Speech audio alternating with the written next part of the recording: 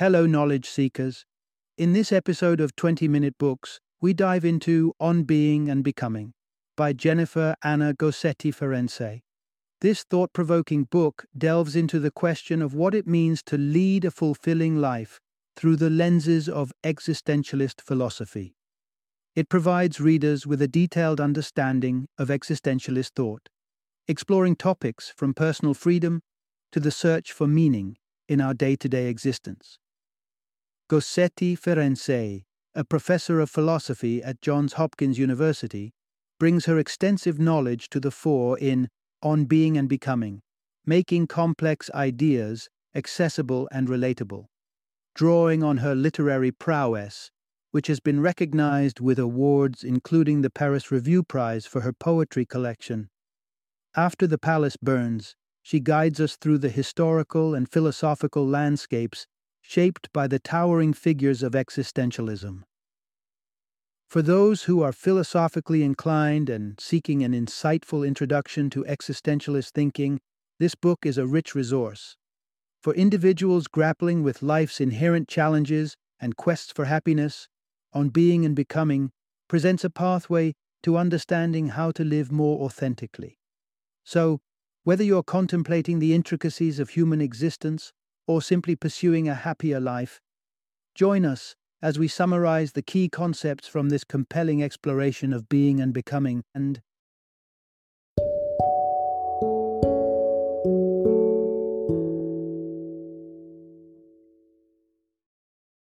On Being and Becoming, an existentialist approach to life. Introduction. Discover how to truly live. Embrace freedom, happiness, and authenticity with existentialism. Picture yourself at a crossroads, each path leading to a different potential life.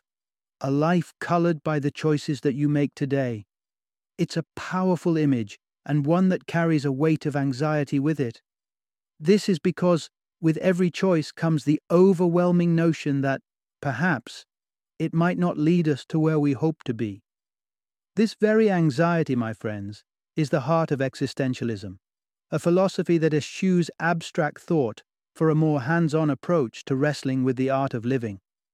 Existentialism focuses on the individual, on you, and the thrilling yet formidable task of navigating the seas of freedom and decision-making. It recognizes life as a one-time offer and urges us to grab it by the horns. But how? That's the question existentialism boldly addresses.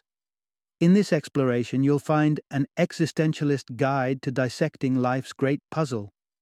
You'll understand why suffering isn't the antagonist we often make it out to be. Instead, it can be a call to growth.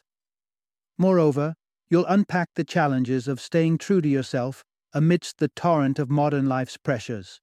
And for the forward thinkers among you, there's an existential answer waiting to the looming question of environmental stewardship. During this journey, prepare to be enlightened on the pivotal role suffering plays in existential thought and why embracing it could be transformative, the obstacles to authenticity in today's world and why overcoming them is essential, and how existential philosophy might just offer a unique perspective in tackling today's environmental challenges. Part 1. The Tapestry of Existentialism, a philosophical quest for human freedom. Think of existentialism not as a monolithic tower, but as a tapestry woven from a myriad of philosophical threads, each adding depth and color to the central theme of human freedom. When people hear existentialism, they often conjure up images of Jean-Paul Sartre and Simone de Beauvoir, iconic poster children for the movement, sipping espresso in a chic Parisian cafe. Indeed, existentialism bloomed into the public consciousness under the Parisian sky, with Sartre and de Beauvoir becoming as famous for their philosophies as for their unconventional lifestyles.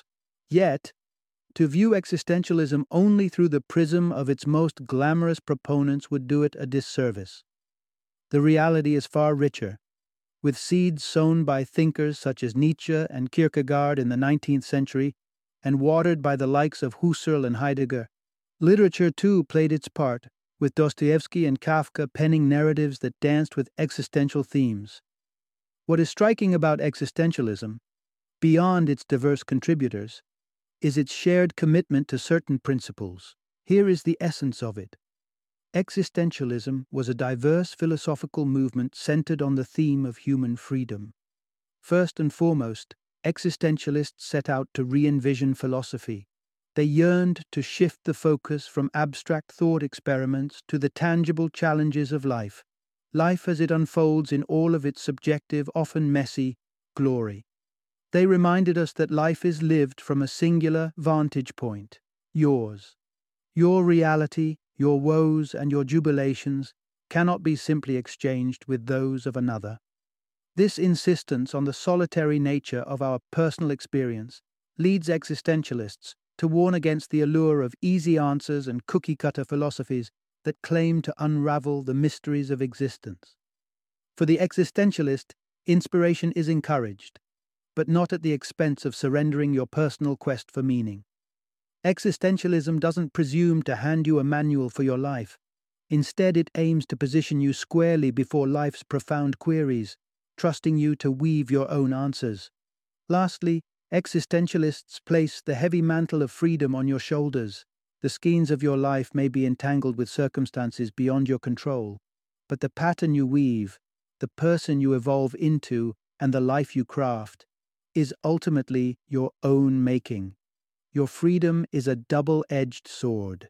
With every cut, you shape your existence, but with it comes the weight of responsibility for the tapestry you create. Part 2. Embrace the journey. You are a human becoming, not just a human being. Let's roll up our sleeves and dive headfirst into one of philosophy's most profound pools, the distinction between being and becoming. Now, this might sound like a tangle of abstract thought, but hang tight because it's about to get personal. This age-old philosophical debate has reverberated through time since the inception of Western philosophy. Being, as you may have guessed, relates to the elements of existence that remain constant, unchanging across the river of time. Think Plato and his eternal forms of justice and beauty, which he hailed as the absolute reality. Now flip the coin, and you have becoming, the aspects of our world that are forever in flux, shaping and reshaping like the dunes in a desert. Plato, in his wisdom, waved this off as mere sensory deception, unworthy of the pedestal of true reality. For eons the philosophical narrative bowed to being, but then along came the existentialists, ripping the stage right from under it. Here's the catch. Human beings should really be called human becomings. Why? Simply put, nothing about us is set in stone. Our bodies are living tapestries of cellular drama, cells rising, falling, and renewing in a ballet of biological processes. Similarly, the landscape of our minds is a never-ending whirlwind of thoughts, emotions, and images, each weaving into the next. And even our identities, they're works in progress, perpetually updated with every breath and experience. This is the heart of our existence, a perpetual ballet of transition, and as far as we're concerned, the only constant is change. The existentialists seized this reality with both hands. They flipped the Platonic script, declaring that our nature is intrinsically about becoming, while the idea of a stable, unyielding being faded into the backdrop. At its core, this existential pivot liberates us. If we aren't chained down by a fixed nature, then our identity is ours to shape and reshape. In essence, we're freewheeling through our own story, scriptwriters of our identity, with liberty as our pen and life as our canvas. Part 3. Wading Through the Depths. How Existential Angst Paves the Way for True Freedom. With the revelation that we're bound only by the limits we set for ourselves, we must also confront a daunting truth. Freedom carries a hefty price tag of responsibility. It's reminiscent of the tightrope walker. Thrilling, yes, but one misstep and suddenly the expanse below becomes all too real. Existential philosophy and literature are rife with stories that delve into the tumultuous sea of the human conscience grappling with freedom. Take Dostoevsky's Crime and Punishment, where Raskolnikov commits murder under the banner of unbridled liberty, only to find himself sucked into a whirlpool of guilt. his sense of freedom unwillingly morphs into a suffocating awareness of responsibility. Certainly, one need not reach such dramatic depths to taste existential suffering. Have you ever sat, lulled by the rhythm of a train, only to be gripped by the chilling realization that the dreams of your youth remain distant stars? Existentialism is often painted in shades of dusk, seen as a philosophy preoccupied with life's gloomier facets. But make no mistake, existentialists don't revel in suffering. Here lies the essence. Existential suffering is a necessary part of authentic freedom. While Stoicism might advocate for a stiff upper lip, taming emotional tides through sheer will, existentialism strays from this path. It doesn't suggest quelling the sea of emotions that dredge up from within, the dread, the anxiety, the despair. Existentialists go so far as to urge us to lean into these tumultuous feelings. Much like salt in the ocean, they are an integral part of our existence. Consider dread, that shadow lurking in the recesses of our mind whenever we dare to glance at our own mortality. Most recoil from such thoughts, but philosopher Martin Heidegger urged a different approach. He suggested that if you dare to stare down your inevitable end, you might just ignite a renewed fervor to embrace the present to its fullest, ushering in life-altering decisions and newfound boldness. Indeed, clasping these raw emotional threads in our existential fabric, as much as they may sear, ultimately stitches a more authentic, freewheeling narrative of our lives. Part 4. Forge your path. Choosing authenticity in a world of conformity. Imagine the daily hustle of the subway commute, bodies packed together, a sea of faces, all blending into a single monochromatic entity. In a crowd, individuality often melts away, as we unconsciously mirror the actions and emotions around us. Think about it. Have you ever found yourself clapping in a crowd, caught up in a wave of applause, without quite knowing why? It's a curious reflection of how in sync we can become with those around us, sometimes at the cost of our own individuality. Consider modern society, with its tendency to nudge us into a uniform march. The existentialists were haunted by the specter of this collective uniformity, the demise of individuality in the face of mass culture. Nietzsche lamented the dwindling originality of his peers, likening them to products off an assembly line. Here's the call to action. Authentic individuality requires taking responsibility for the life you want to lead. Existentialists argue that being born into this world doesn't automatically gift us a unique identity. No, true individuality is earned. It's carved out through self-reflection, by nurturing our distinctive traits, and actively sculpting a life that feels genuinely ours. But what is the authentic self? It's as simple and as challenging as waking up from the autopilot of habitual living. If your life is a tapestry of replicated patterns, you're living in a state of inauthenticity. Not because it's wrong, but because it's unexamined. You haven't probed the depths of what could be because you've settled for what is. Sure, life deals us all a different hand, and your array of choices might not look the same as the next person's. But make no mistake, within the confinements of your world, choices exist. To feign helplessness, to cast away the reins of decision, is but an illusion to shield oneself from the burden of freedom. Embracing authenticity is to acknowledge your sovereignty at life's crossroads, to pause, reflect on the multitude of paths, even those less trodden, and to dare to venture beyond the routine. While the pursuit of authenticity might seem an ethereal quest, its fruits are palpable.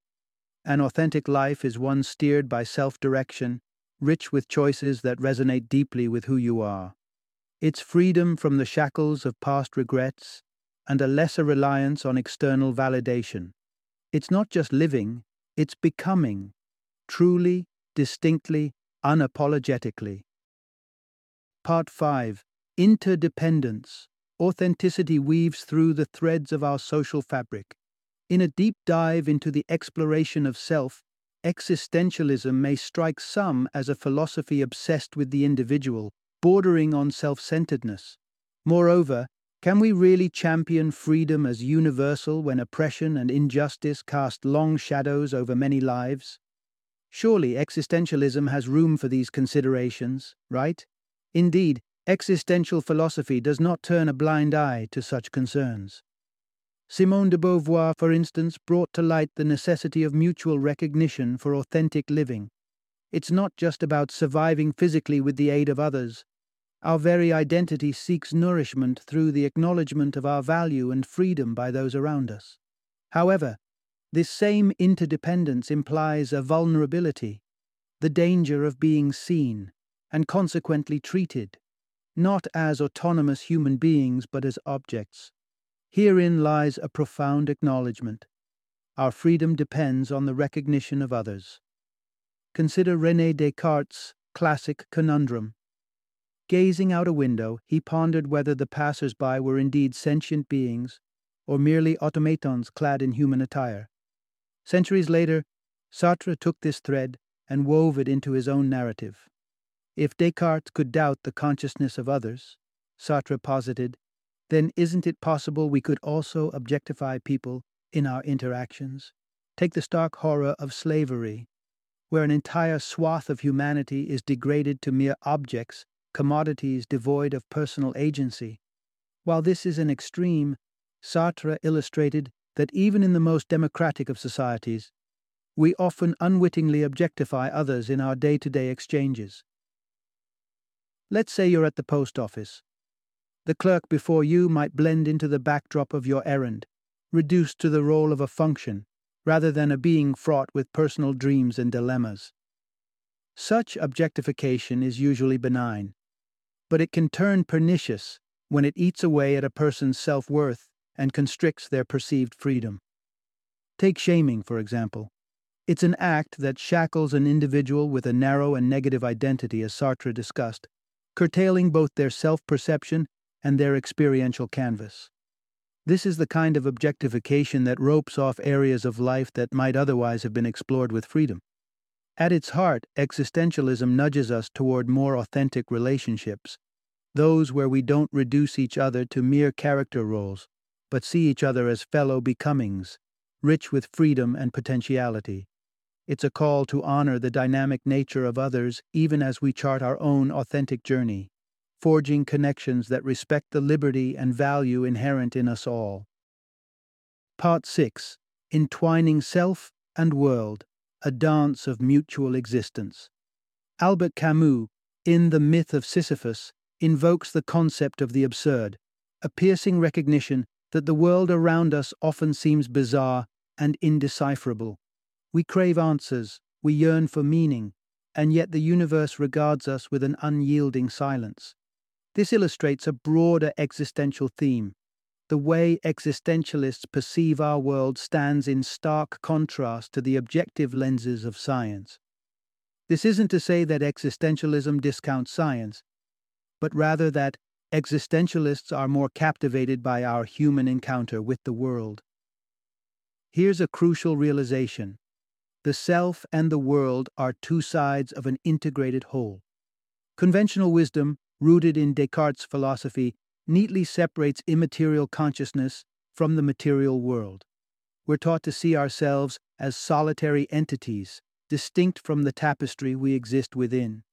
But existentialists argue that this dichotomy doesn't quite capture the full spectrum of our experience. We don't exist in isolation, sealed away from our surroundings. Instead, our sense of self is inexorably interwoven with our interactions in the world, from the mundane to the magnificent. Take the transition from winter to spring. When you step outside to bathe in the first caresses of warm sunlight, the sensation isn't just relegated to your eyes or your skin. It's an all-encompassing delight that permeates your entire being. It blurs the line, if only for a moment, between the external world and your internal reality.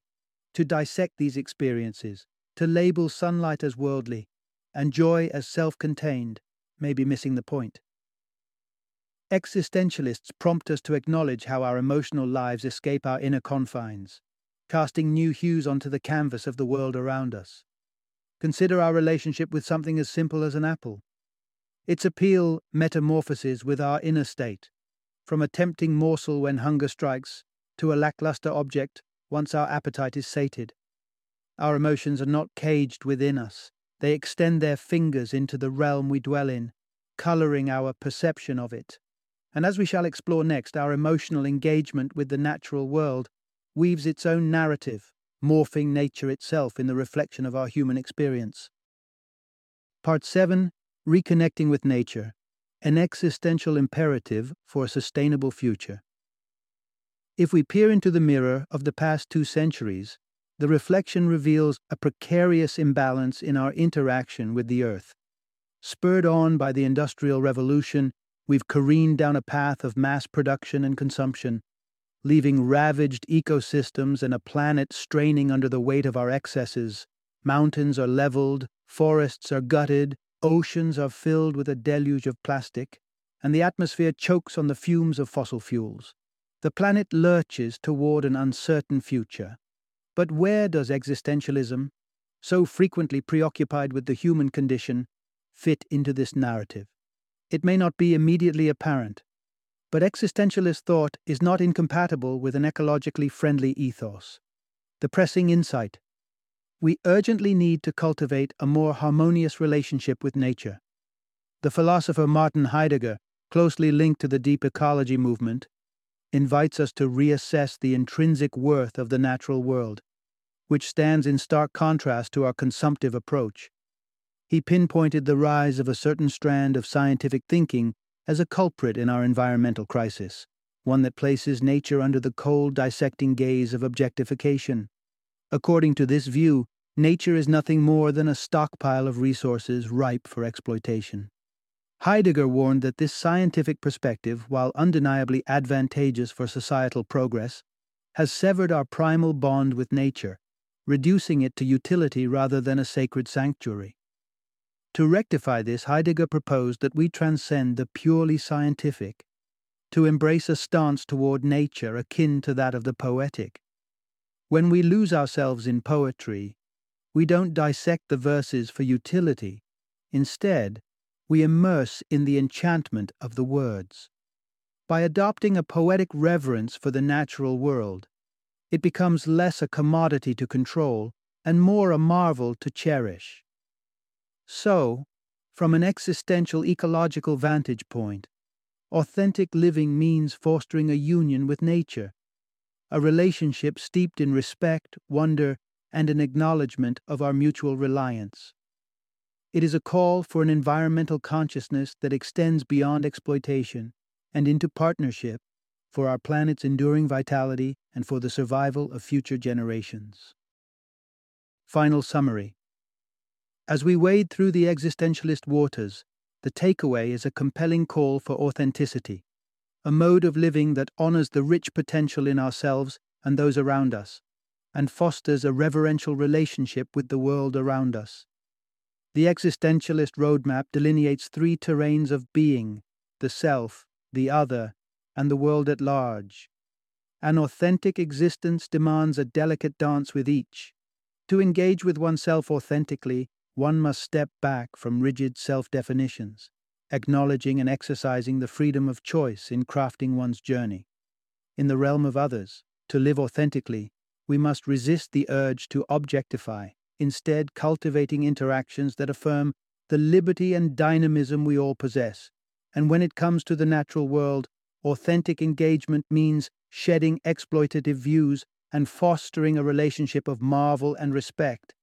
In essence, authentic living nudges us away from seeing ourselves, others, and the world as static entities to be utilized, aiming instead for a stance that maintains an awareness of the web of possibilities, enchantments, and freedoms each domain holds. By remaining attuned to these principles, we can navigate a path that resonates with the core of existentialist thought, a journey sincere to the pulse of life, vibrant in its respect for freedom, and harmonious with the natural rhythms of our shared existence.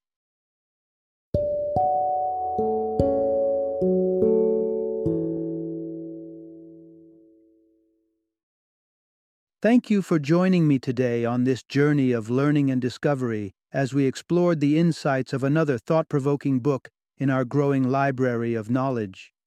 If you've enjoyed our time together, please take a moment to follow our podcast, give us a 5-star rating, and share 20-minute books with other knowledge seekers. Your support truly means a lot.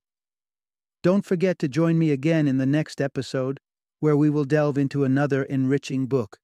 Until then, happy reading and happy listening.